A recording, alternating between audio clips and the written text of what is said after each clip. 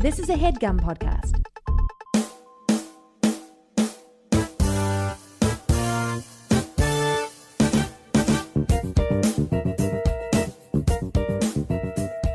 Oh, great. What's love got to do? Got to do with it. What's love but a emotion? Did you not know? That was great. You were so confident. That was great, you guys. I do know. It's what second-hand emotion. Yeah, I mean, I bought it. you left me though. I bought it, and you know, Wait. Well, let's do one more. All right, we gotta start again. Okay. We have to do it again? I can't remember the music to it though. I really want to give you that '80s beat. Yeah, I was trying to. Yeah. We gotta get that part. What about? That's how it starts, right? All right, you got it, James? I'm ruining this. No one knows. What part? Oh, you remember that part of it? You skipping to a whole other part of the song, James. We started at the top. I was trying to do the beginning. What's love got to do with it? What's love but a second-hand emotion? What's love got to do with it? Who needs a heart when a heart can be broken? All right. Yo, Oh, that was great. that was a good. was I great. like that. That was great. Man, that's a Producer jazzy Nick, morning, guys. let's start the show. Jonathan Braylock, James III, Drum Milligan. What more can I say? You know what it is. Black men can jump. In Hollywood. Black actors, man. Black actors. All right. Yo, that was it was like a series of. I don't know. I got a little teary eyed just when you guys went into the high notes. Oh, really, man? Seriously, like Thank your you. falsetto. Honestly, ever since I was a little church boy, I've been singing. I mean, sometimes you got to sing in that choir, man, until Yeah. your voice cracks and then people don't. Were like, you get were out of you like anime in the movie? Like were you? Nah, I wish. Well, Thrusting? welcome to Black Man Can't Jump in Hollywood, by the way. Welcome. here. Hollywood City, y'all. Jonathan Braylock here. Gerard Milligan. James III. You got no gunshots or nothing? No, not today. No need for no gunshots. Are you embarrassed need- because we have a guest you don't want to I don't know that I've done gunshots for the last how many movies? Somebody was going blocker in Medea's. Yeah, Oh, no, that was was that was it. Okay, yeah. See, I mean, Yeah, I'm you sorry. did it in the last episode. I didn't think I did it. I thought you were going to do like something Tina Turner. That's like. I was trying to think that's what the pause was. Wow, James. Wow. I didn't have something ready. I'm sorry. Wow. We have a special guest with us today. Hold on, wait. You get a Oh, special God. intro. Wait for it. You This get is the what he drums, does. You get the drums. Okay, here we go. Wow. Romany Malco. Wow, see that? But that I was mean, great. but honestly, That- that did you like intro, his You got to drums? admit the drums. That's a good intro. You know Yeah, what I'm no, saying? I mean, but I missed them. I totally missed the You know what? drums. I just did. That was I took that a was moment. the- I closed my eyes. I You did know the why he drums. missed the drums? Because it didn't sound like drums, Well, Gerard. first off, those are producing it. They sound like drums. Okay. No, he says no every time you Don't ask bring him. Nick into this. I'm sorry, I don't know your name. Does it sound like Danielle. drums? Danielle, does it sound like drums? Oh, we ain't got no wow, drums. she No just- one's loving my she just drums. She said no. No She said, I'm drums. not here. You don't Listen. see me. Listen, my drums rock, y'all. Okay.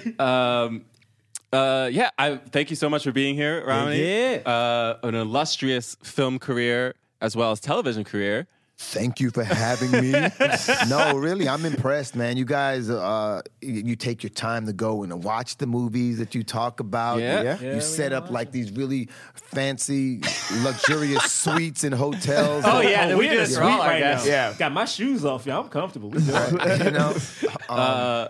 So anyway, I'm flattered. I'm flattered to be here. Thank you. Yes, a new film coming out.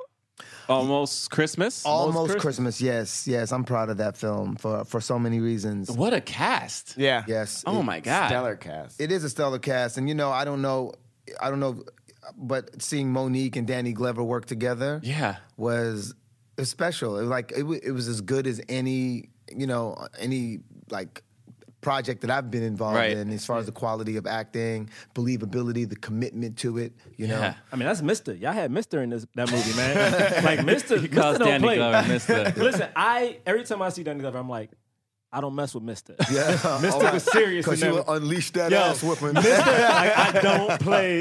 Even when I'm watching Lethal Weapon, I'm like, Mister got jokes. Oh my god, Mister got jokes. amazing! And I know you also have a GoFundMe project that you're. Yeah. We were just. It was. Is it the prison? Is it the Prison Logic. Prison Logic? Yeah, it's the prisonlogic.com. I've been reading the new Jim Crow. Yes. So I am like all into this right now. Yes. Oh my god! And the 13th came out. We've talked about it. About that. So this is amazing, and I definitely want people to go check that out. Thank you. Yeah. And not to plug like another show, but like you were on Breakfast Club, and you know we'll talk about Black Lives. No, it was great. Okay. It was great, but it was just talking about like the issues that like the interview was talking about issues that like African Americans were facing at the moment, and just like the state of America today. Mm-hmm. And you know, I know we're not super political, but like we have this election Yes, coming we up, are. and like people, I guess we are. I tried to gently ease into that. Yeah, we're I pretty. tried to gently ease into that. But I just thought about that, especially because like the election's coming up. And I do know some African Americans who are like, you know what, I'm not voting. Like just straight up, like just I went to DC this past weekend and I had people who are like, nah, I don't like anybody. I'm not voting. Yeah. My vote doesn't matter. And like thinking back to that interview and just talking about how like, you know, black people can control their lives and like how these things do matter. It's just like we get into all that wonderful stuff as we talk about. Right. Well, you know, I think, see, the thing is that most of us are reducing voting to choosing someone for president. Right, exactly. Right. Yeah. Yes. And there's so many. You know what? To me, it's synonymous with American culture. Yeah. We just kind of take the most popular aspect of it and reduce everything to that when there are all these nuances that need to be addressed in order to truthfully take control of anything, whether it's just taking control of your own emotions, your own physical, personal, psychological state. And so that's where I think, you know, voting is important, is being able to have a say in where funds go for education, the situation going on in South Dakota right now, you know. The pipeline. But see, the thing is like, I don't know, what's his name? Joseph de Mastrui, he had this saying, he'd be like, a nation gets the government it deserves. And, we, you know, and guess what? The real problem with government is that we consistently have these people of both parties who are always selling out the people. Exactly. Right? Yeah. And now we're backed into a corner where guess what? It doesn't matter who you vote for because they're going to be pro-establishment anyway. So we got what we deserved. We got what we deserve. It's true. I talk about it all the time. it's Like people are like your comp controller. Like those are things that when you look at the other names on the ballot, it's like, oh, do you even know who these people are? Exactly. Do you know what Proposition 55 is? Yeah, it's like all these different lists of names. woo! Man, it's heating up in here. How you doing this transition? How you doing this transition? Well, what I want to know is what's love got to do with Good it? job. You know, exactly. Oh my You know, gosh. Good job. He's good. He's good though. Those nuances are a reflection of self-love. That's That's very true. Yeah. You know what? You Little guys did assist. that. I didn't think you guys No, were going to be able yeah. to pull off It that was smooth transition. It's like Ask a question though, really. I mean, like No, the but then- transition was a question. Hey, man, Robbie did all that real work. I appreciate it. I appreciate it. It was a nice toss. I Yeah. thought that was slick. It was like an alley-oop. It was It an alley-oop. was a It was nice an alley-oop. That was a good job. So yeah, we are reviewing the film today. What's love got to do with it? With the GOAT, Angela Bassett. Angela Bassett. GOAT, man. I'm not gonna lie to y'all. You know what? You just made me go. I'm sorry. You Go just ahead. made me realize another.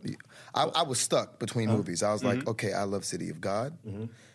I love What's Love Got to Do with It. I love 48 Hours with Nick Nolte and with Eddie Murphy. And then you just reminded me of GOAT. Does anyone see a movie with Don Cheadle?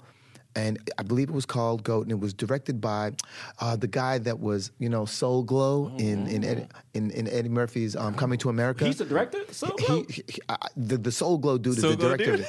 It was his directorial debut, and wow. let me tell you something. That movie is so touching. Was this really talented dude from the hood who had incredible basketball skills, but he had a drug habit. man, And We gotta let me check that tell you, out. like that I- movie was so So dope. Don Cheadle been out here kicking since for the a Golden long Lord Man, days, bro. That's how Don Cheadle kind of became my dude. And then of course Don Cheadle in the beginning of Central Intelligence might have just Did anybody see Don Cheadle in that part Wait, of the movie? you mean the Kevin Hart movie? Kevin Kevin Hart Hart movie. and Dwayne Don Johnson. Cheadle beginning of it? in the beginning of it, it's this whole like James Bond kind of parody. Right. Him, Halle Berry, and Don Cheadle, as far as I'm concerned, has just become my favorite asshole of all time. I'm sorry, I'm just What? bringing No, it no, up. no. Why not? I mean, this is my thing. Like, I'm not gonna lie to y'all. As we do this episode, all I'm gonna do every 5 minutes is say, how has Angela Bassett not won an Oscar? I'm gonna bring Yeah. it up throughout Oh, this movie. I have a whole theory on it. That's why I All want right, to here we go. Here we go. Okay. She Okay. lost to Okay. Holly Hunter in Okay. 1993. Let's go into- and it was Flute. Yeah, let's get into it. No, Let's please, get into it. Please tell me. Please. So tell we me. got Angela Bassett. We got Lawrence No, Fishburne. his name is Morpheus, bruh. His name is okay. got it. His name is I Morpheus. feel like, be- no, I feel 7 years before Hey man, hey, man, hey, no. listen, hey, listen, hey, listen. To reduce, Hey, listen. Hey, listen, hey, I'm not his reducing whole nobody career nothing. to Morpheus. First off, my man gave you options, which everyone loves in life: a red pill or a blue pill. I'm taking neither. But All my right. man If Morpheus knew anything, what was going down. anything, I look at him and I see and I go, Ike Turner. Oh. Like, So you, how see, well so you he- look at him and you see a woman 'Cause I saw beater? this Is movie- that what you're saying? No, Oh, now you're do you know how reducing good him he to- plays his part? Okay, all right. You're reducing him. You're reducing him to a woman beater. I Listen, mean, all I'm look, saying is this: Morpheus was the man. Okay, the right. Morpheus fought We're in not slow here to- motion and slid up a Jeep with a sword. Okay, Yes, that was cool. does anyone remember the sword? Yeah, the all sword. right. The We Matrix all Reloaded. remember Yeah, it. okay. We all All remember right. it. You know what? I don't like what's happening. This movie right came now. out in 1993. I'm trying to get through some basic facts here. For the people who might not have seen it, and you haven't seen it, you need to watch it. Man, this movie was on television all the time, I feel like. It was, especially on VH1 back in the day. VH1, back in the day, like today. Oh, yeah. So, No, yeah. right, yeah, you're probably right. Yeah, it was nominated for two, I think just two. The Lawrence Fishburne and Angela Bassett were both Both of nominated them got nominated for Oscar. God, It made like something like $30-something million. It, on you a know, $15 million budget. Yeah, it did pretty good. But what's your philosophy on Angela Bassett? Because she deserves something. I think man. this was her. I think we can say that this was her. Like, I hate saying breakout role because like people have been working and how you know what But I it mean. was the Like, one that America took she note. was working, but Yeah. yeah, I think it was the one that like made her known in like the mainstream. Well, let's just say it, white America, right? Yeah, Like, yeah, she like was white people. in. What was it? She had a big part in Malcolm X, though. Yeah, I mean, she did. played Malcolm's wife. Yeah, And or it- her. Well, his like, right, third wife. The third wife, yeah.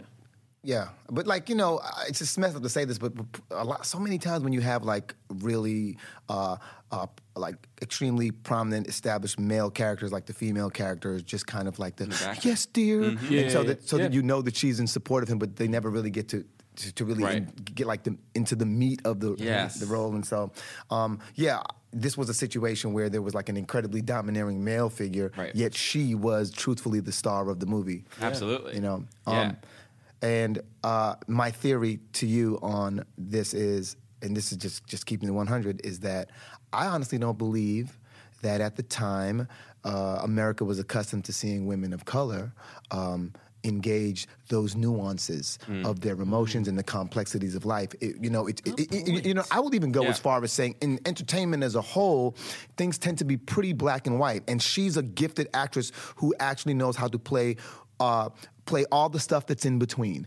We're talking the same thing as the Layers. same thing as the ballad. The ballad. You know, she does know what these different propositions are. She does want to know why Proposition 37 is no longer present. You know, why is it Right. no longer an issue? She's that person with her emotions. Like she really knows how to play herself like an instrument. And I just don't believe that people of color, at least at that time, were depicted as complex. And I don't think that people were comfortable with it. And I really believe that when you get that real, I just truthfully feel like a lot of America isn't ready for it. A lot of people engage, which is why I was kind of here to defend Medea a little bit, because a lot of people do engage entertainment for escapism. And Right. Angela Bassett makes it so real. Yeah. You know what? You're right. I'm going It's home. true. And and it feels like, and I feel like we've, they weren't ready then, but I feel like what we still talk about is that they still, to some degree, aren't ready now. Like, Yeah, I mean, Yeah. Viola Davis don't have an Oscar. Viola Davis, Right. that's why I didn't Viola say that, is Davis. because of Viola Davis. What's this other, Chiwetel Ejiofor. Ejiofor. Yeah. Chiwetel Ejiofor. He's really good at doing that. Yeah. Yeah, but I think about that. Like we talk about, like, for instance, when it comes to the Oscars, and John, you bring this up, but like Right. we should not hold the Oscars to like the end all be all. But the thing is, it is in entertainment, like considered the golden standard. You had one black woman for a certain type of for film. For a certain type. But you've had. No, say it. No, but say it. Say it. Because it's real. Because like Angela Bassett, to me, at least growing up, before I even knew I wanted to be an actor, was like I knew something about this woman was great in that she affected all the women and men in my household. Yeah. It was like it was a big deal when she was on screen. Yes. And the mere fact that she, and I'm gonna say it, the fact that she had this crazy, great role nominated for an Oscar, I can't think of more shots that she got at these Oscar type roles. Like, I mean, Viola Davis said it a few years back. It's like one black woman can cover all of the Oscar roles in a year, which is why you rarely see them in us every other year. Her next big film after this was Waiting to Exhale, which we talked about, which is amazing. And then I think How Stella Got Her Groove Back was shortly after that. But yeah, there were. I mean, that was another good role. Another great role. It was a great role. You know, and again, I think we talk about this a lot, but like there are films that are considered targeted towards. They use the term urban audiences. And Angela Bassett was starring in a lot of those films. And the thing is, for whatever reason, like especially the Academy, especially then, we're not looking at these types of films as films that were considered quote unquote Oscar worthy. This one is a little different because it's a biopic, right? Like they love biopics in their and Tina was huge. Historic films and I mean, look, but we're on Angela Bassett because you brought it up, but you have to remember also that to give this movie an Oscar would be to give a movie an Oscar of a black man who was fairly tyrannical and, and abusive to his spouse. Yeah. I got to be real. Like, I felt like that movie, watching it the first time, I felt like that movie was incredibly difficult to stomach. It's so hard to watch. Yeah, and and unfortunately very close even to my own reality. Yeah. So, like you ever watch? Oh, this is terrible. This is the worst sense of humor in the world. But you ever watch a movie and there's no animals were harmed in the making of this film. No. This is a movie where I always think to myself, this would be a disclaimer, that 2 children were traumatized in the making of this film. When he was beating that woman in front of the 2 kids, those kids thought that was real. Yep. Right. And that really disturbed me. That was a really messed up situation. And oh man. So I mean, we haven't talked too much about the plot of the movie. It's basically the journey of Tina Turner. We see very briefly in the beginning, we start with her as a little girl in the church. Man, that little actor. That girl was, that girl gave me joy. Man, I was like, yes!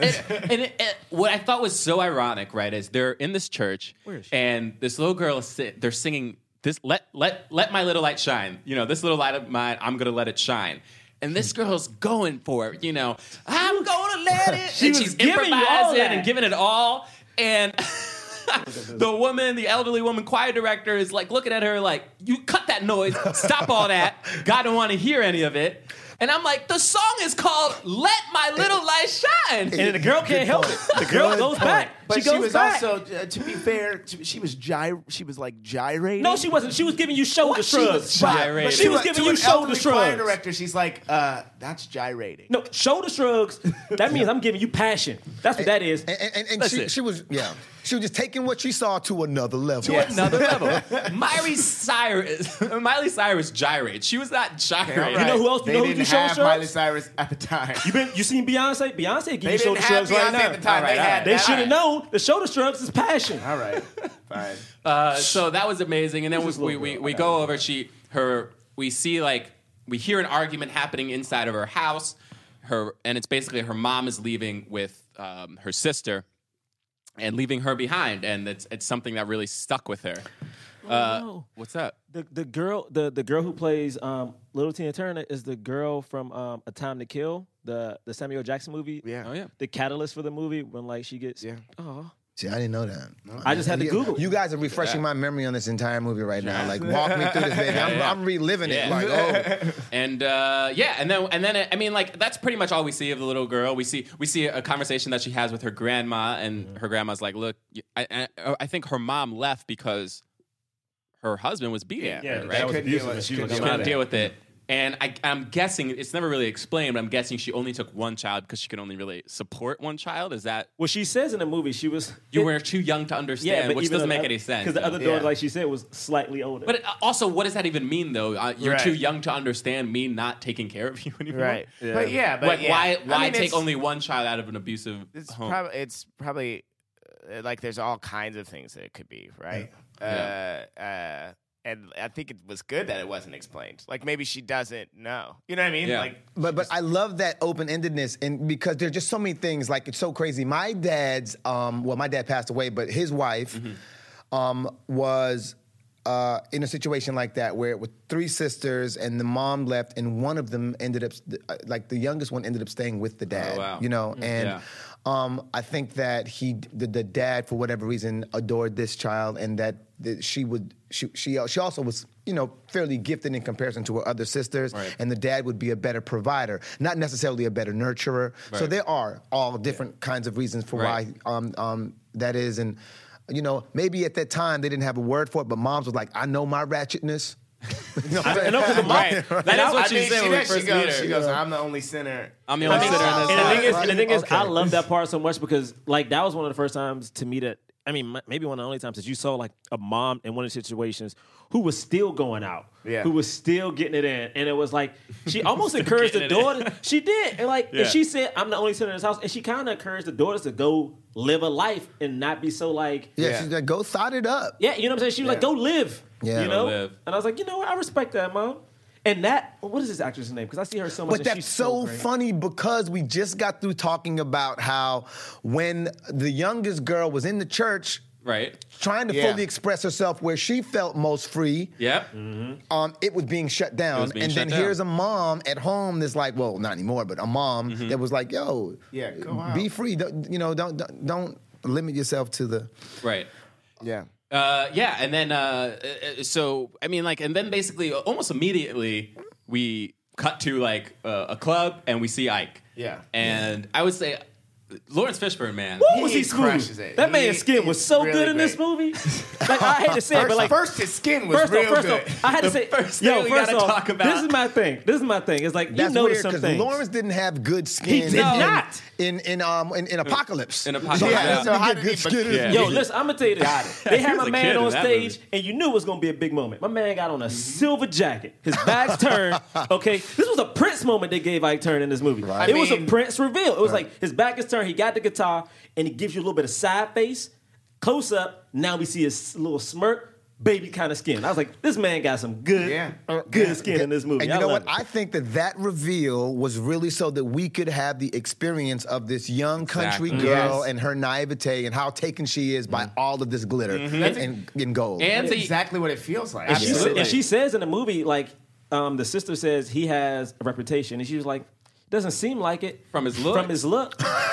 And I was like, what does that mean? It means, and what does he look like to her? Well, I think it's not just necessarily like his, like, I think she aura. thought he was physically attractive, but it was also, there was like a smoothness and even the way that like they were passing around the mic and letting other women sing, and the women would sing and they wouldn't be good, and he'd just go, Not he do this today. little finger whack, like no.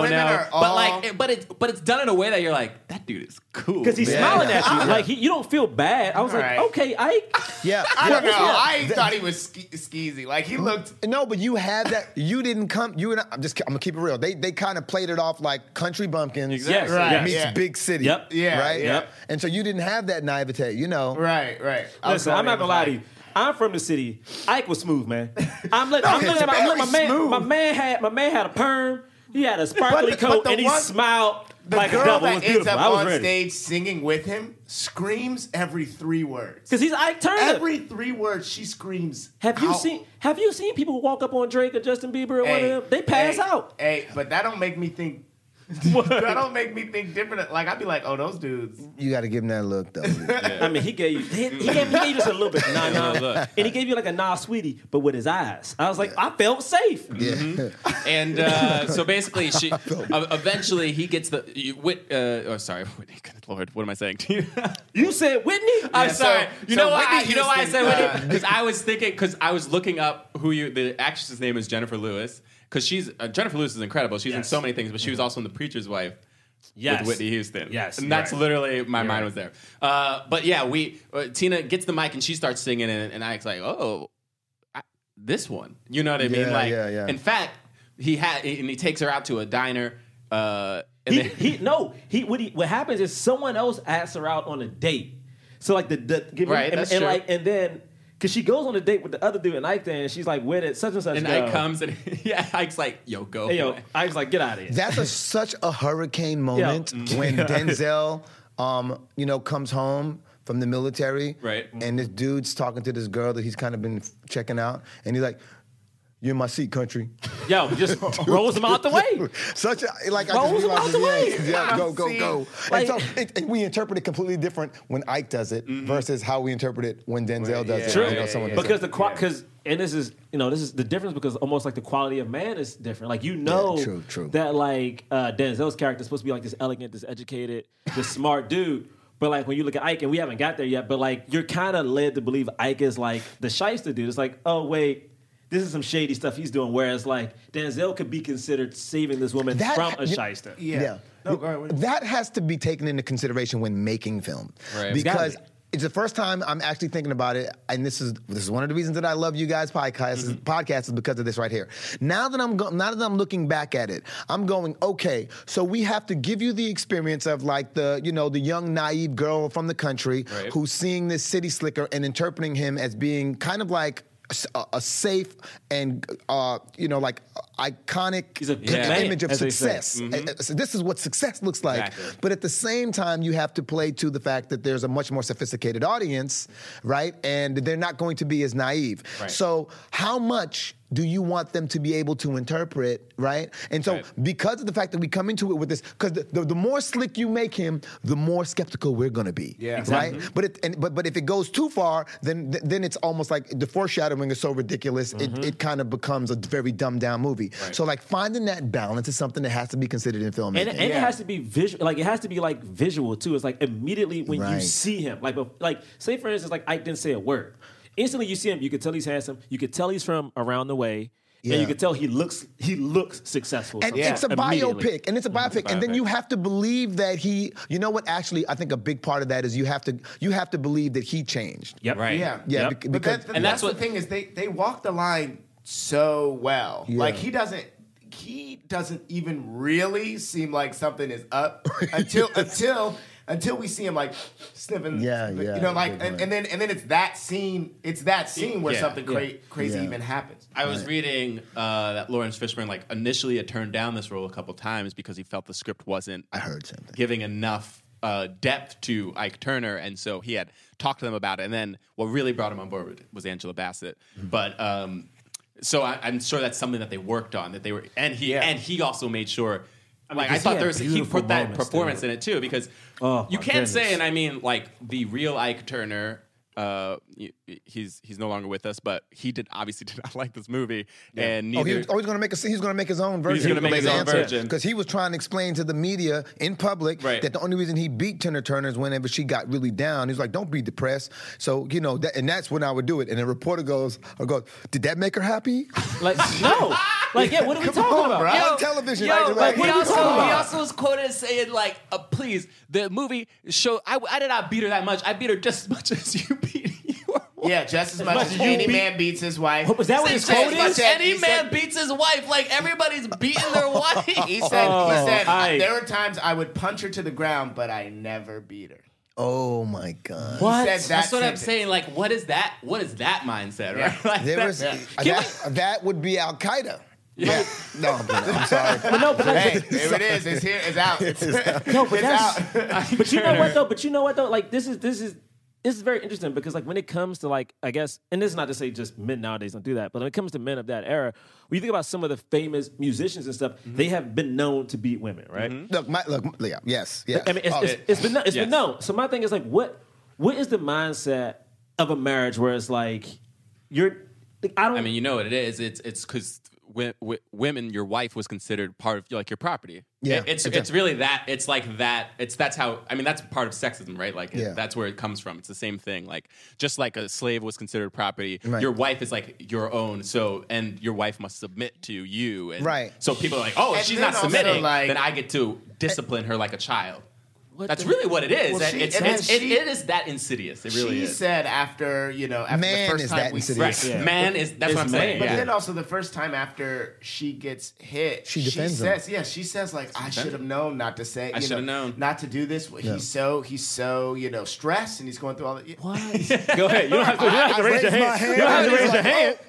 You're making me think like, so now the mom left her with the dad, who was an abusive dad, It is abusive. but not necessarily abusive to her. Do we Right. know? That was never really It's established. never was really never established, established. but But you know what? Now, like, if she saw that kind of relationship, Exactly. it might have been like, this and is you what have to. You have to. I mean, She was raised under the roof of the man who was able to justify the beating of her mother. Exactly. And so she was indoctrinated into that belief system, And remember- which it would explain why she was basically, you heard the voice of her father probably when she was explaining why Ike beat her the first time. exactly. And not only that, but even though she's with her mom now, she has anger and unforgiveness towards her mom for leaving her. So like.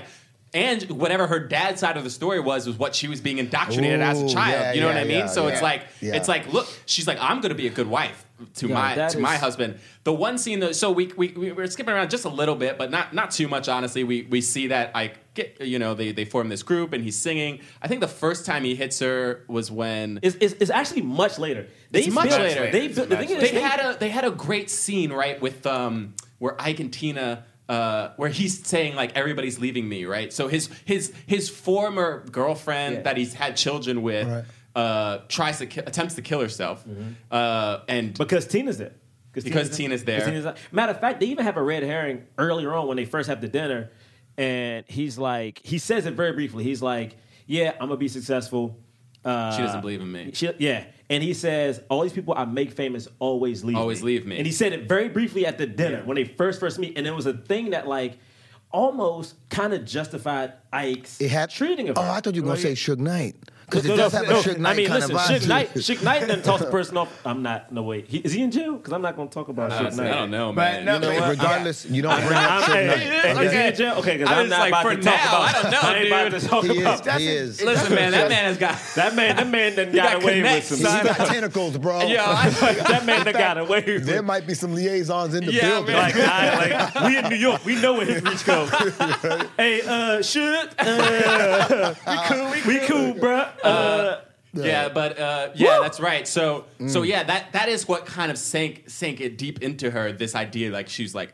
He was like, everybody leaves me, and she's like, I won't leave you. You know what I mean? So the first time, it's much later. And that's a manipulative play. By the way. Very manipulative. I mean, he does it. Oh, my goodness. He literally, just to go where Bray stopped at, like is this his wife? Do we even know? He said they were never married. Is that I don't know. He said they were never married. So they have two children. So they live in the same house. She attempts to kill herself, and then that same night, he comes down to Anime, and he goes, everyone always leaves me. I haven't been able to look at her in a while, and I can't talk to her like I can talk to you.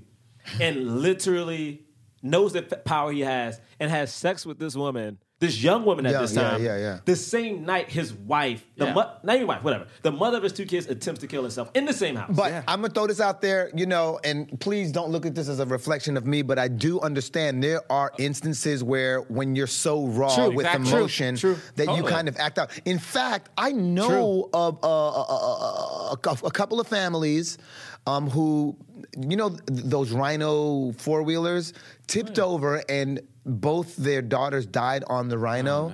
And then they, both sets of parents ended up having affairs with one another because they had that connection. Wow. At that moment. Exactly. I guess that makes sense. And so sometimes, especially as primal as human beings really are, we want to believe we're sophisticated because we have like the microphones and the opposable thumb, and the smartphones and the right. The opposable thumb. Exactly. And this is the opposable thumb is where everyone goes back to. You got the thumb. Right. Yeah. But really, like as primal as we are, I think we are.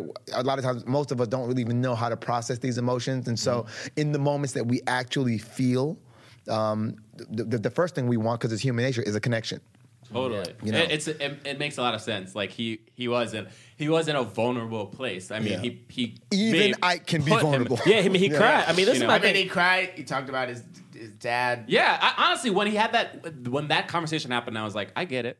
I get her connection to him. Like, Right. it makes a lot of sense to me. Lawrence Fishburne, man. Yes.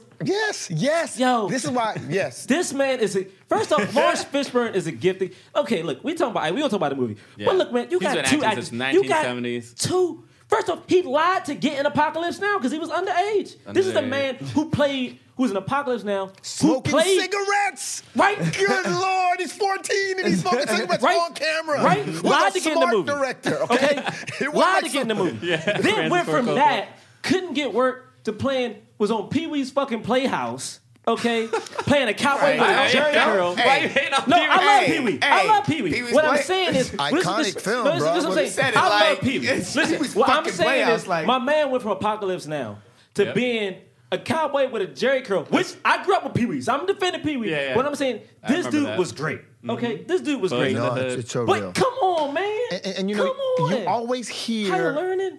You always hear it's like, and it's funny too, and there's some merit to this, but I don't want to get too much into it, but like you always hear like, you know, oh, they're not looking for a light-skinned brother, and they're not looking for this kind of brother, they're not looking for this. Lawrence Fishburne was like, you're going to take what I give you. That's what is so great, man. I will politicize, I will do whatever I got to do to make this happen. And like, you can't deny his tenacity because you know what? As you say that, you know who else? Morgan Freeman. Yeah. You know, no, because really, you know, Yeah. I used to watch Morgan Freeman as a kid on Sesame Street. Wow. And he was on Keep it another 100, yeah. children's show too. Can't remember the name of it. Electric Company. Electric Company. Electric Company. Oh, maybe that's what it was. It was Electric Company where they would say the words, a little bit of the word would come out. Yep. Yeah, that's what I meant to say. Sorry about that. Yeah. Hollywood is shut down. All production has stopped, and funding for new projects is tough to come by. There has never been a better time to talk through the entertainment industry's issues and try to reimagine Hollywood. And that's what Hollywood the Sequel, a new podcast from LAS Studios, will be doing. Listen as journalist John Horn talks to some of the most important and up-and-coming actors, producers, and directors about what we can expect the future of Hollywood to look like, and more importantly, how it should look. Will there be greater representation for women, for people of color? Will there be a return to the small and intimate movie? Will there be a permanent shift towards streaming and away from movie theaters? Are YouTube, TikTok, and podcasts reshaping the media landscape once and for all? Can movie theaters rebound from shutdown with streaming and social distances as a norm? As Hollywood the Sequel asks these questions and more, this limited run series will spark an ongoing conversation about how to use the current crisis as an opportunity to fix the entertainment industry's fault lines. Stay tuned after this episode for an exclusive Hollywood the Sequel trailer. Available June 23rd. Download Hollywood the Sequel for free at LAist.com/Hollywood the Sequel or wherever you listen to podcasts. That's LAIST.com/Hollywood the Sequel. Hey everybody! Hi. It's Alice. And I'm Veronica from Treks in the City. We are two women who are nerds and we love Star Trek and love talking about it. That's right. But we're not exclusive like that. No, we're not those kind of fans. We're cool ones. Like chill. Sexy, young, and also old. Treks and the City. The city part means we talk about anything. Which is our right, to be perfectly honest with you. Yeah. I just need you to understand that we have great guests. We have the dumbest bits. And songs. Sometimes. And we talk about Deanna Troi in a way that she has deserved for her whole career. Fully underdeveloped character. So come on over to Treks in the City. Only on the Forever Dog Podcast Network. New episodes out every Monday. Woo! Woo.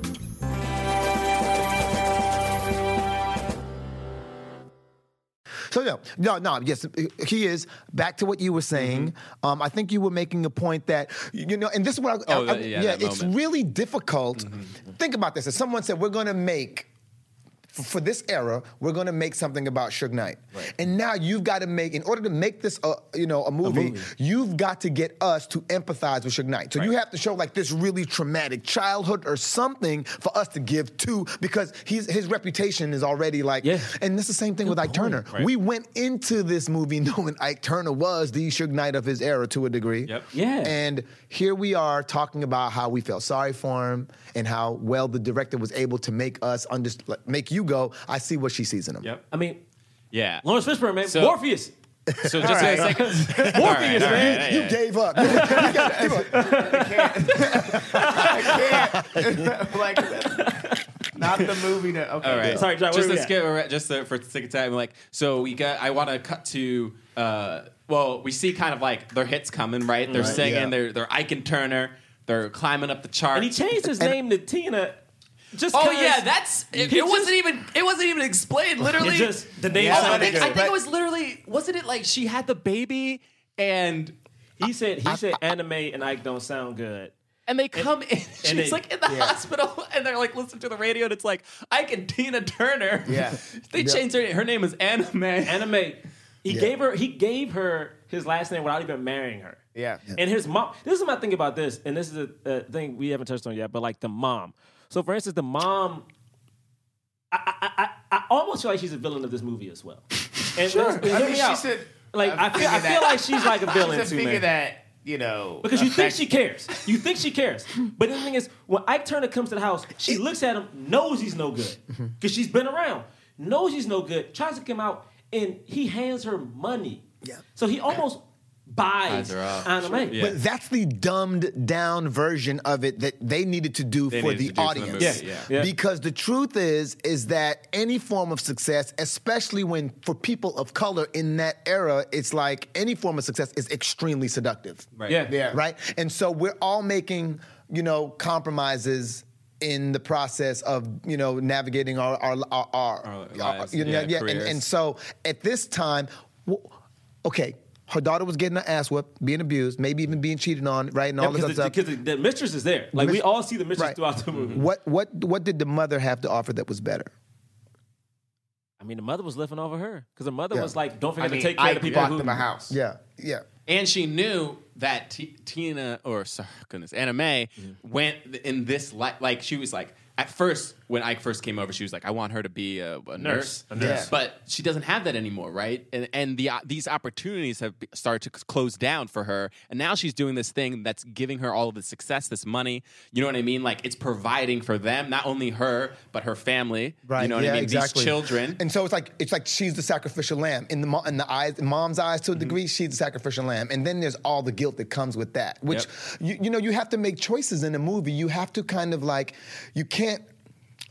Unfortunately, you can't go into it all. It becomes a 3-hour movie. You know what I mean? Yeah, So Right. Waiting to Exhale is the same. The mother plays a very similar role, which is like kind You of have a good man. being also making excuses for a husband because husband is working. And they both describe him in both movies the same way. He's a good man. And it's so funny because Tina Fey, just to help you skip down, like when they get to, like, they have the kids, they have the success, she's Tina Turner, they have the house. And before the other two kids get dropped off, Tina sees at this point the red herring of like the mistress, the backup singer who's flirting with Ike. And the mom says, "Why you bent out of shape? You have a good man. It's your job to keep him happy." right, yeah, keep his nuts empty and his stomach full. Yeah, basically. Yeah. And it's a thing of like this. Technically, yes, Ike wrote the songs. Tina's singing the songs.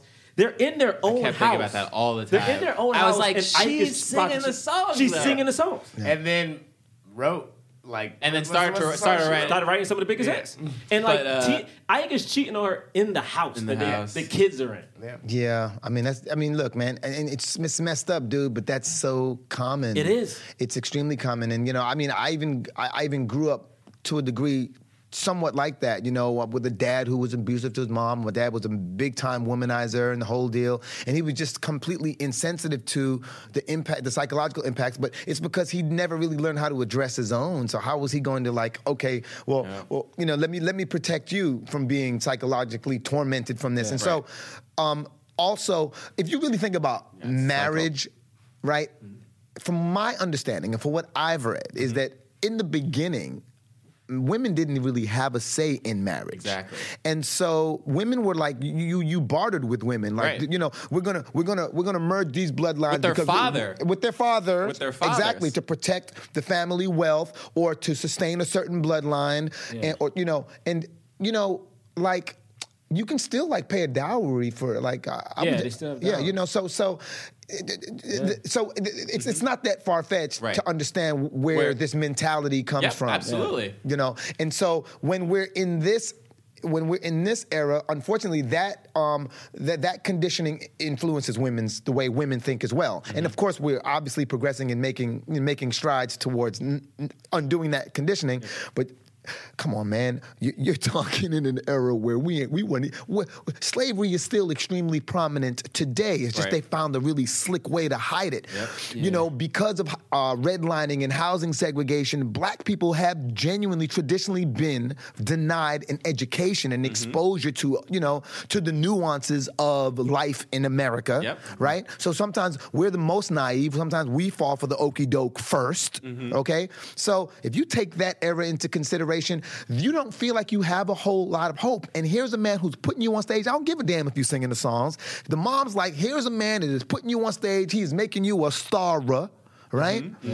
It's like he's kind of giving you more than any white man could ever give you. Or has ever given me. Right. I mean, and I don't know, I'm just kind of making the point that you're looking at stuck people, right? Living something bigger that they could have ever dreamed. Right. And then, of course, there's all the bad stuff to it as well. But and I would say periodically throughout the film, it gets worse. And at least what the movie deposits is it's getting worse because he's maybe getting more and more jealous of the fact that she is the star. Is eclipsing him as the star. We have like a scene where Phil Spector comes and is like, I want to do a song with Tina, and then like, Lawrence Fishburne's like, Tina all right, you hear that? Phil Spector's doing a song with Ike and Tina, and he's like, no, Tina. And you're like, oh, okay. Yeah. And there was a beautifully shot moment where Ike had forced Tina to come out and sing. She didn't want to sing. She felt sick or whatever. He was like, you better go sing. Oh, this moment is so good. So they're out there, and she's singing. She's giving her all. She's crying as she's singing, but it's just this passion, and everybody's like loving it, and it comes to an end, and everybody's applauding, and Ike comes out to hold her hand to take a bow, and then the crowd's just chanting, Tina, Tina. And so Ike just hears it, and he just slowly walks to the background, and he just is enveloped in shade, just darkness. The movie was shot beautifully, dude. I was just like, oh, snap. And he's just like, and you're like, you see him like kind of back there menacing. He's now dark. You know what I mean? Yeah, and he's literally eclipsed. It was symbolic. It was very like symbolic. Yeah. And the thing is that at that point he is already, started beating her and heavily using drugs. And the thing is, and it's so interesting because every time, at least in this movie, I mean, we don't know what happened in real life, but every time he does hit her or does something like completely extreme, he's always on cocaine. Yeah. Every single scene that he hits her, he's always on cocaine. And every time he does it, it's almost like you see a switch happen. And maybe that's how Lawrence Fishburne played it. It's like anything that he tried his best not to. Because there's a scene early in the movie when he's trying to get her to sing for the first time, and he gets real aggressive, but he gets real gentle. It's a moment where, like, after the second or two performances, like, he gets real aggressive, but then he looks at her and he gets gentle. So it's almost like the cocaine made him become either the real person he was or took away those like those blockers that he had in to like stop him from doing anything bad. Because the first time he hits her, he literally says, so I guess you're gonna leave me now, huh? Right. Well, that's the first time he says it. Yep. And that's why that line that you brought up in the beginning of the movie was so bad when he said, everybody leaves me. It's that what's crazy about the Tina situation is it was just a slow, drawn-out, inevitable. This was a horror movie, dude. Yeah. Exactly. It was because just over time, it became more and more obvious to him that if he couldn't keep those people, well, here's a real star. Right. Yep. And they're screaming her name. Right. She's actually in the spotlight, and it was probably the most torturous. That's a word, right? Yeah. And so. You were talking about the drug habit and him being like, and I just got to keep it real. Again, I think that's like a movie moment where we just need to create. We need to make an excuse for Ike. Yeah. You know what I mean? That's my opinion. I think and even still, I feel like when that movie didn't win an Oscar, I was so pissed off that I don't think, this is real life, like I don't really watch the Oscars, but I watched the Oscars to see that movie win an Oscar.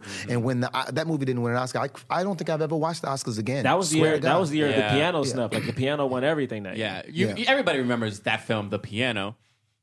You mean the film? No, about everyone remembers, and it's played all the time. You know, the piano. you remember the movie, dude? It's like the piano. The piano was about the piano on wheels. It was the piano. It was a piano. Wait, was that a Holocaust film? No, you're thinking of the pianist. Which is like several years later. What's the piano about then? It's about a little girl who learns to play the piano. Get the no. No. It's so funny. Like I saw it on the plane the other day. The piano? No, I saw the box cover on the plane the other day. As I scrolled past it. But look, but check it out. This is the thing. It's like again, I really believe that this movie was too raw for America. Remember, The Color Purple didn't win any Oscars either. Out of Africa beat it in categories. First, at least they went to Africa. You telling me a girl playing the piano won? It's out of Africa. Did they start the movie in Africa? Yeah. At least we started in the motherland. There was some white people in Africa. It was white people that came out of Africa?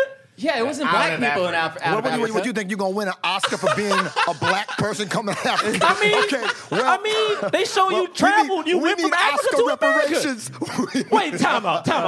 So the piano. We gonna get back to the movie. All right, okay. We got to. But the piano has nothing to. Yeah, we got. The piano has nothing to do. All right, here we go. You do what you got to do. I'm looking at this piano. So let's get to the end. So basically, the culminate. I think the turning point. There was another turning point. She tries to leave. Her mom kind of betrays her a little bit, tells Ike. Ike finds her, takes her back, so she's still there with the kids. Ugh. You know, but now she's sure she's just like kind of just steaming, like, you know, just letting it stew. And then it gets to the point where they're going to this hotel right before a show, and they're in the car, and she says something to him like what, like she tries to get in a limousine, and she's like, "Go to hell, Ike," and she gets in the car. And they're in the car, and he's like, "Don't you ever talk to me like that." He slaps her, hits her, boom, boom. 6 inches to the nuts. And then she, yep.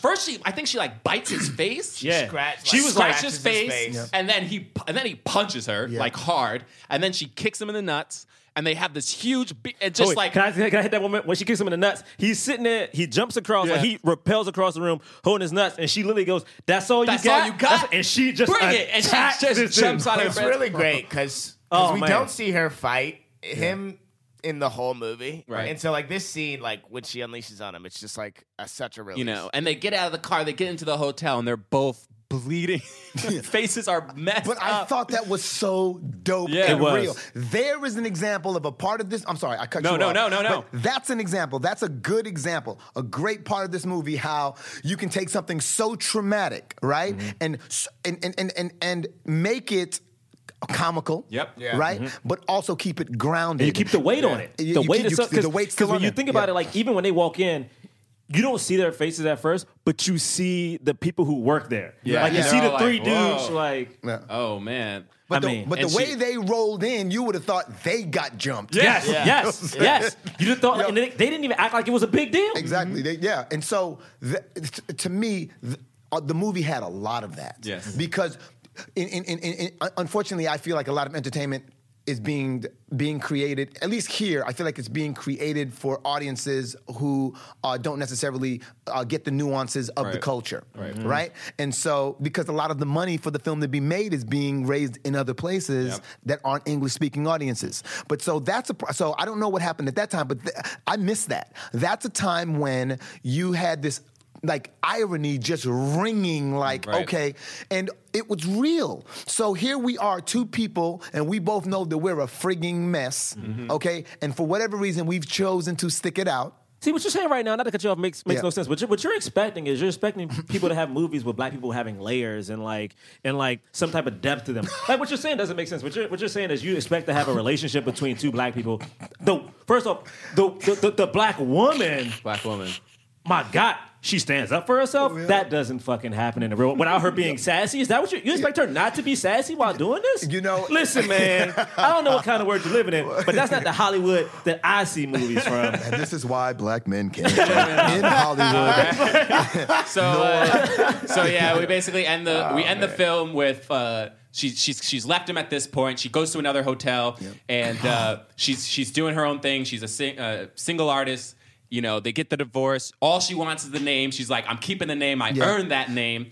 And he's trying to get her back. she's like, nah, I'm just kind of jumping through. Okay, can we just go to the little intimidation process here? Where he has the gun in the car? Right, so that's the last thing. And to me, it really says a lot about his intellectual, like how limited he is. Like his only method of negotiation was intimidation. Mm-hmm. Yeah. Right? So here was he goes, look at this, I got a gun. And when he realized that she was not afraid to die, he became a child. It was the scene you're talking about right now, my favorite scene of this whole movie. First off, this movie was shot beautifully. This whole conversation is happening through the reflection in the mirror. Right. And the thing is, as he has the gun, he sets it right in front of her. She looks at him, gives no fucks about it. Excuse my language. But then you see Ike's face, and it's literally just on Lawrence Fishburne, and you see how confident he feels without breaking. Like, his face never changes. But you see his eyes, and slowly you see him lose everything. You see the confidence go. The confidence goes. He lost it. And you see his eyes just water up. And the thing is, when she goes downstairs to perform, as people are chanting her name, he is still standing, looking at himself in the mirror. I thought he was going to kill us. Like, I didn't know. I mean, I thought he was going to commit suicide at that point. And at the end, and then it just ends with her singing "What's Love Got to Do with It," which is such a powerful, for amazing, an incredibly diversified audience, mind you. Yes. And in fact, predominantly white audience. Yeah, exactly. And the thing is, at that point, you got to remember, like, they said a quick line of, like, can she make a comeback at 44? She had a #1 album. She won 2 Grammys at 44 years old. That's technically what we remember of her is the height of her, and that's at 44 years old. Yeah, and I want to just jump in and say this is what's interesting about pop culture in America versus pop culture abroad is that people really do appreciate their artists. Like even the band, the musicians who played on Motown Records. Yeah. They show up at the airport in Europe, and people are in different parts of Europe are there holding up like real fanboys, and like yo, you know. And here we don't know who they are really. If they're not running for president, we have no inclination of I mean, we might not even know everybody running for president. That's no true. They were showing a questionnaire. They were asking people like who is on TV. They were like asking who's the vice president. People were like, oh no, who's running for president? They were like, who? I mean, right now, they didn't know who Joe Biden was. They were asking. They want to know who Joe Biden. They want to know what's in. Like, my man Biden talking about come meet me in the backyard. You know what I'm saying? You don't know that dude? Scrappy. All right. So I'm sorry. Go ahead. No. Are we doing? Let's skip to the cause. You know how much? I mean, most of the time in these movies, like a leading black actor, if it's a white woman in the movie, she's never a love interest because for some reason a black man cannot date a white woman on screen. But because this movie and I love Angela Bassett so much, like we started doing that thing we call like Black Girl Magic, and like just seeing Angela Bassett in this movie be so powerful. And I mean, first off, the guns on this woman, yo. Oh my God, how we not talking about that? She is the original Instagram model. Like everything about her just she had guns on those arms, man. Yeah. Oh my goodness. People talk about Michelle Obama has very nice fit arms, but I was looking at Angela Bassett, I was like, no, dude. Man, there's one scene at the end of the movie that literally my roommate and I were watching it. And like literally when she's singing What's Love Got to Do with It, and she does like this reach back, and I'm like, goodness, man. And the leg muscles. To me, it's like just to see a black woman like have a movie like this, and it sucks because even thinking about like what Viola Davis said, and the fact that it's been 2 years since a black woman or a woman of color has been nominated for Best Actress or any type of acting role. Period. Just seeing her have a role like this and see the layers and nuance of it. Yeah. Honestly, it was beautiful, but it made me so pissed off that it's like, and I think American Horror Story is great. I think it's great. But the mere fact this woman who made this movie in 1993 in TV is great. But the fact that she is now doing movies less, and I feel like it's not because she wants to. I feel like there's also an age discrimination. Exactly. So it's like there's so much, but Angela Bassett still looks young. Like Angela Bassett still looks like you can't even give me the thing of like, oh, she looks like whatever, but she's still young, feels young, and this woman deserves to be nominated for an Oscar in another movie. And where is it? Sometimes when people aren't working, you end up hearing things throughout Hollywood, and I think you have to really take it with a grain of salt because I think it's like a very easy way to just kind of dismiss a person by saying, "Oh, that person went crazy" or blah blah blah. But you never hear anything about Angela Bassett. Nope. Never at all. She's always managed to kind of keep herself out of that. So I don't know. I, honest to God, would love to ask like an agent or someone who represents her what is the deal, and it's probably because of the fact that she has artistic integrity. Yeah, I think that's what it is. I read this interview with her, and she was saying like some of the roles she was offered, she didn't want to do. And I'm like, I respect that because if people aren't offering you the stuff you want to do, then why do it? Like, yeah, you want to make rent, but it's like I think she said in this interview, she wasn't struggling for money and she cared about her artistic integrity. And I'm like, that is a thing that, like, I wonder, I know everyone can't afford to do that, but if that was a thing, and this is not to put the pressure on us, African Americans, whatever, but if that was a thing, would we be able to control more of the images we have out in the media? Because sometimes in these movies, we have a slave movie and it's like we're beaten down, and it's like you look at the news, it's like black people getting killed. So it's like maybe if we, I don't know. I don't know what the right answer is, but it's just like... All right, it's time for the cause. Just sorry to cut you off, but basically we rate films not based on how much we like them, but whether or not they help the cause of more leading black actors in Hollywood. So if we think it helped that cause, we give it a black fist. If we feel like it somewhat helped the cause, we give it a white palm. If we feel like it didn't help the cause, we give it nothing. I mean, we know what this movie gives. All right, we don't. No, we don't. We don't do it. I'll just keep it real. On the count of 3, we're gonna throw it up. Okay. So if we don't think that it helped the cause, we do what? We get nothing. Okay. So don't put anything up. All right. If you think it really helped it, a black fist. If you think it helped it somewhat, then a white palm. Okay. So one throw this out though, like the cause of basically getting more black people employed, even if it's the actors in the movie. Yes, that counts. Yes, that counts. All right. All right. Oh snap! Wait, no. Why'd you bring that up? Because we gotta be. All right, here we gotta go back specific. and do a few other movies. We gotta be No, it's specific. true. Even if it's the actors in the movie. I know, but that made me change here my... we go. All right. I don't know why that's true. That's weird. Here we go. All right, on the count of 3. 3, 2, has such confusion in his eyes. 1. Boom. There we go. 4 black fists. You scared me. Because at first, because this is my thing, because I thought about... I'll go first. Let me just go first. Go ahead. I gave it a black fist. I gave it a black fist because, one, I mean, the movie's dope. It's great. Well, whatever. They got nominated for Oscars, which rarely ever happens. But I thought about not giving it a black fist because I thought about, like, what happened afterwards. And, like, did we get a bunch of African-American biopics and, like, what the state of Hollywood was at that time? And the thing is, I don't really know because I don't know that portion that much. But, Angela Bassett got nominated for an Oscar, so I ride with it. Yeah, I gave it a black fist as well. I think, like I said in the beginning, this really put Angela Bassett on the map. She was always great and incredible. This allowed her to shine in such an amazing capacity. Academy Award, she should have won the Academy Award, to be honest. But at least she got the nomination, and that also does at least propel you. You know what I mean? In some aspects. So did Lawrence Fishburne, and both of them went on to do more incredible, amazing things. And I was just I love, like, there are so few films in Hollywood with leading black women where it's told that it's their story. Exactly. And I don't know if this film... No, I think it did pass the Bechdel test because they were talking to it. It did. They talk about religion and stuff, too, like when I was her and her friend. But, that's true. The Buddhism scene, we didn't talk about that. But it was such a powerful portrayal of an amazing, iconic woman in American history. And I thought it was great. So, black fist. I gave it a black fist because of the line, I got 36 cents and a mobile card. Can I stay here? I gave it a black fist because I have been remembering the scene where he leaves the concert at the end since seeing the movie the first time. That part is so powerful for me. And Vanessa Bell Calloway and Jennifer Lewis are so dope. So I gave it a fist for all those reasons. Man, I gave it a black fist because being an actor who actually started on the mainstream side of things and then worked my way over to doing urban film, I do believe that quite often whenever you are in those areas of your life or areas of your career where you need to believe that you have a foundation, an audience and a foundation, quite often for black entertainers, it is that black audience that is actually holding you up. Yep. And so the impact that film had on the black community pretty much gave them perhaps the most solid foundation you can have as black actors and actresses, at the time.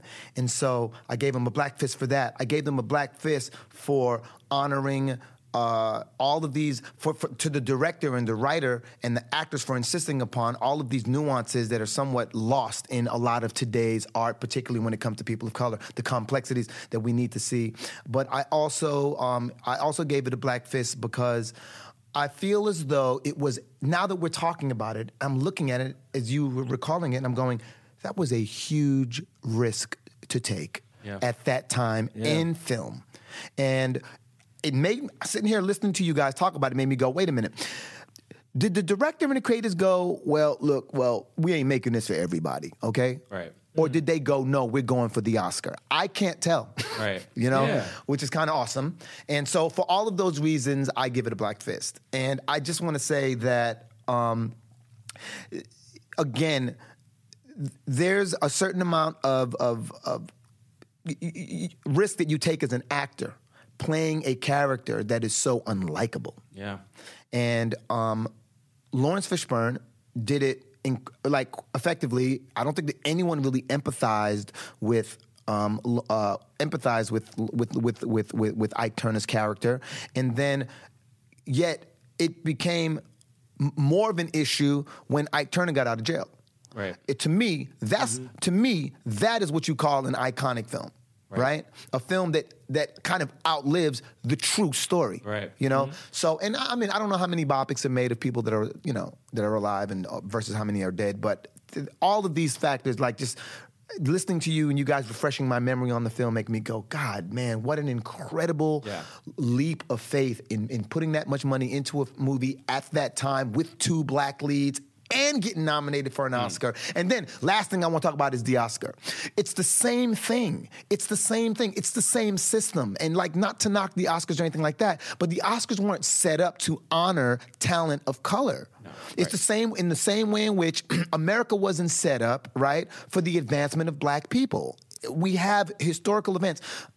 The historical events that show you, in any time that black people had come together and attempted to advance, that there was a systematic takedown. Yes, an organized, intentional takedown. Exactly. And so, to me, letting the Oscars set the standard is so ass backwards. Right. Let's just chalk it up to we don't really have the thing in place yet that truthfully honors talent for talent regardless of color. Right. We don't have that in place yet. You're in a country where 77% of the people in the country are other than black. And so it's like, of course things are skewed. Of course I completely get that, but I don't want to let that set the standard for what determines what's a good film or Oscar-worthy film, or or who is or isn't a phenomenal athlete. So I'm just leave it at that. Because I know I get long-winded. I've already done it. That was beautiful. That was great. That Thank was you so great. much for coming. No, dude. Almost Christmas comes out. I think we're releasing it the day it comes out, so go see it in theaters. Is that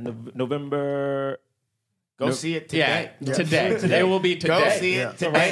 So right now? Anytime you're listening to this, you can see the movie. If you're listening to this a year in the 11th? future, rent it on DVD. Right. It's 3 days. Exactly. It's 3 days after the election. You know you're pissed off. Yes. Oh my God, we didn't talk about that. Good point. We don't know what's happening. You'll be mad regardless, probably. happening. You'll be mad regardless. We have our what's first woman happening. president. Yep, we saying it. Please, Lord God. Please don't have the first female There's no- president. I can guarantee you. I can almost guarantee. I'm willing to put money on it. I'll take a wager. She better win. I'll tell you Yeah. that Donald Trump is a decoy. He is a decoy. He is set up to That's true. manufacture. That's true. He's set up to Yo, manufacture you public right. consent Oh for my Hillary. God. John, we talked about this, man. We're talking about. All right, we got to end the podcast. Okay, wait. Oh, but we also want to talk about. Yes, please. Yes. And so, it's a great topic. So, you guys know, I don't know if you know this or not, but a month before Ava DuVernay dropped 13, I had dropped a video called The Racket of Racism, in which I kind of covered slavery to modern day and just basically broke down, because what happens is people tend to reduce black struggle in America to bad decisions. Right. Well, you made a bad decision. Yes. And I'm trying to explain, and and I want to get to the root of it, and I'm trying to explain it in a way that isn't like, oh, I'm a dude with a chip on my shoulder, but this video has successfully done that. 19-minute videos don't go viral unless there's a lot of nudity in it, like nudity, like exactly. 2 girls in 1 cup or some shit, right? I mean, that's not the nudity you want, though, not the cup part. But, no, okay, sorry. Okay, what you were saying. But some kind of shock value, and this is just basically me, going through a series of facts. And when I spoke about the Civil War, I focused on slavery, not because it was the catalyst for the Civil War, but it was the point that I wanted to lead to show how it is still prevalent in the penal system. Right. So, okay, boom, got that out of the way. But that was also to help people understand how I could make something that was really funny about something that was really horrific. Right. And that's kind of my gift. And so And so what prison logic is that. I have this character named Tijuana Jackson. He's an ex-convict turned motivational speaker. And I've been doing it for, 10 years on the internet. And I get letters, I talk to people, I do live streaming shows and the whole deal, teaching the importance of nuance, teaching people the importance of processing and resolving issues and acceptance and all of these other things that come with life that we tend to gloss over in Western culture. And so here's this dude who's gotten out of prison. But the problem is that the brother is so institutionalized that all of his references are pretty much prison related. You know what I mean? Like, he'll take a quote like, he'll say, life, man, life is like a, because they have the vending machines in the commissary sometimes. Life, man, it's like a vending machine, heard me? It's full of change. And that's all you get. That's all you get. Yeah. That's amazing. I'm trying to think of another one, but I'm like, how do I find one of his more PC quotes? But the long and short of it is that, his whole thing is coming from this perspective of a guy who's been so institutionalized that he can't really see outside of those bars. Right. But he's making all these like really poignant points about life. And so I said, you know what? This would be a great vehicle to give you an clear understanding without being preachy and heavy and bumming you up and having you laughing and feeling enlightened at the same time, to say, yo, here's how the prison industrial system goes beyond what you're supposedly a free man and how it disenfranchises you systematically from your family, from being an effective citizen, employed, from having a political voice, and show you how it does all these things and have you cracking up the whole time so that you don't feel like you've been preaching. And I have found that by using humor to tell these stories, you knock down all race barriers, right? So if you look at the thread of Racket of Racism on Facebook right now, I don't know, it's 4 million something views, but if you look at the thread, there's just as many black people as there are white people in that thread going, yo, I didn't notice. You got white people that talking about they're going to devote their life to the cause. Thank you very much for this. And, how do we stop this? And that's the other thing that we have to stop doing as black people is we have to stop lumping all whites or all, all people who are pro-segregation. We can't take and just make a blanket statement because what I actually speak about, and I call on it again in the video as modern day abolitionists, is that there were a lot of people who were anti-segregation back in the day who actually did help, and so what I did was, and I, at the end of this particular video, what I did was I explained how it hurts you, any individual in America, economically to promote the prison industrial system. But I know that the bigger thing is how toxic it is to our society. But unfortunately, we don't relate to that as much as we relate to, well, how much am I losing exactly? And how much are you losing? For instance, just on like no pay, like 15, maybe 26 cents an hour, like Florida in 2014 might have saved $56 million in taxes. All right? But that's like 100 and something thousand jobs that were extracted from the market so that the prison industrial complex could give these corporations extremely cheap slave labor. So whether those guys got an actual salary, because people don't know that you get out of jail and a lot of times you're in debt. You accumulate debt in jail, and you have to pay for all the other things that go on while you're on probation. Oh yeah, and you can't get a job because you have to write on your employment forms that you are a felon, and nobody wants felons working at their. Exactly. I would even if the companies that you work for in the prisons were required to give you a fair shot at employment when you got out of jail, I'd be like, okay, well, that's a step towards rehabilitation in actually one sector of the, in one. But there's none of that. And I just basically have made Prison Logic right now, this is my passion. This is what I want to show. I grew up around a lot of people who had the best of intentions, but they were like Ike Turner or something. Like they were heavily flawed. And this is the kind of advice that they gave you. And TJ just doing it from a more pure. He's doing it from a more pure standpoint. But I'm promising you, you can go online, just look up Prison Logic or go to prisonlogic.com. I promise you, you will laugh your ass off. Awesome. Prisonlogic.com. We'll tweet that out. We'll put it on our sites and. Thank you so much again for coming. Thank you. Yeah, guys, and congratulations, man. This is dope. This is really, really dope. Like my friend turned me onto it like maybe a month and a half ago, and I that's why I was like, when they said it was the 3 guys, and I was like, but wait a minute, I remember a woman being on there. I didn't realize that was your guest because she just blended right in with y'all. Yeah. I was like, so that's awesome. Thank you so much. Thank you. We'll do plugs later, and just keep rolling, rolling on the river, rolling on the river. Yeah, man.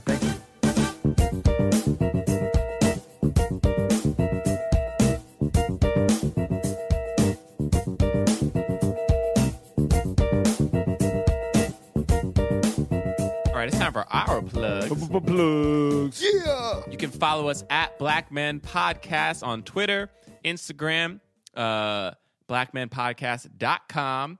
That's where we don't update the site. Never. That's where we got some of the very early stuff. You want to see some early photos? Go on that site. Some very early news. We're on Spotify mobile. If you got it on your phone. I mean, you're listening to us on something else, but maybe you're like, I wish they were on a better app to listen to. Yeah, man, we're on Spotify now. We're on Spotify now. Moving on up. Please, by the way, if you are living in a country that is not the United States and you're listening to us, tweet at us. Let us know where you're listening from. Trying to get somebody let from us know what Zimbabwe. Let us know what you thought about the election. Oh yeah, it's been past the election now. Yeah, so let us know what you thought about all of that happened. We predicted in this episode that Hillary Clinton won. I think that's still correct. I think that's safe. Yeah, we still don't know. We don't know, but we hope we're right. Anyway, otherwise, anyway, everyone got scared for a second. So you can follow me at John Braylock, johnbraylock.com for some videos and stuff like that. Yeah, I do. I did an MTV sketch that. Oh yeah, bro. That Gerard directed. Got like 400,000 views on that thing. What is that? Facebook views, Good. baby. Goodness. Facebook views. It's like you count. You just gotta stay past 6. You count like half of them. You stay past 6 seconds and it counts. That's still a lot. it is. That's still a lot, though. That's a skip ad after 5 seconds. All right, that's all for me. You want to? I'm good. But I do want to say, like, I don't have anything I want to promote, but I do want to say, like, we noticed the increase of listeners, and we want to say thanks, though. Thank you. Thank you for thank you. listening. You know what I'm saying? And remember, if you want to tweet out something, tweet James III is not a human. Remember the hashtag is real. It is real, and I'll take it. You can follow me at James Third Comedy. Third is 3RD. I'm on Twitter, Instagram, Facebook, JamesThirdComedy.com. And starting next week, starting November 16th on Go 90, you can catch me on the show Thanksgiving. It's great. Thanksgiving, baby. It's a great show. So go to Go 90 and check it out. So you got money now? No. This makes no sense. All right. And don't forget to rate and review us on iTunes. Please. Leave a nice review. Only if it's good reviews. If you got something bad nice, to say. great review. I don't want to hear it. Yeah, only honestly, great stuff. only tell us nice things. Only great things. If you have negative stuff to say, keep it to yourself. Or constructive criticism. Contact at James Third Comedy. Yeah. Any constructive I'll talk to anybody, really. Great. And don't forget to see Almost Christmas. Please. Do it. Yeah, it's our next movie. Oh, yeah, that's right. Next movie is not that, though. The next movie that we're reviewing you're right. is Space Jam. Space Jam. Starring Michael Jordan and Bugs Bunny, because it's the 20th year anniversary of that movie. Yeah. Space Jam. Go watch it. We'll see you next week. Peace. That was a HeadGum podcast.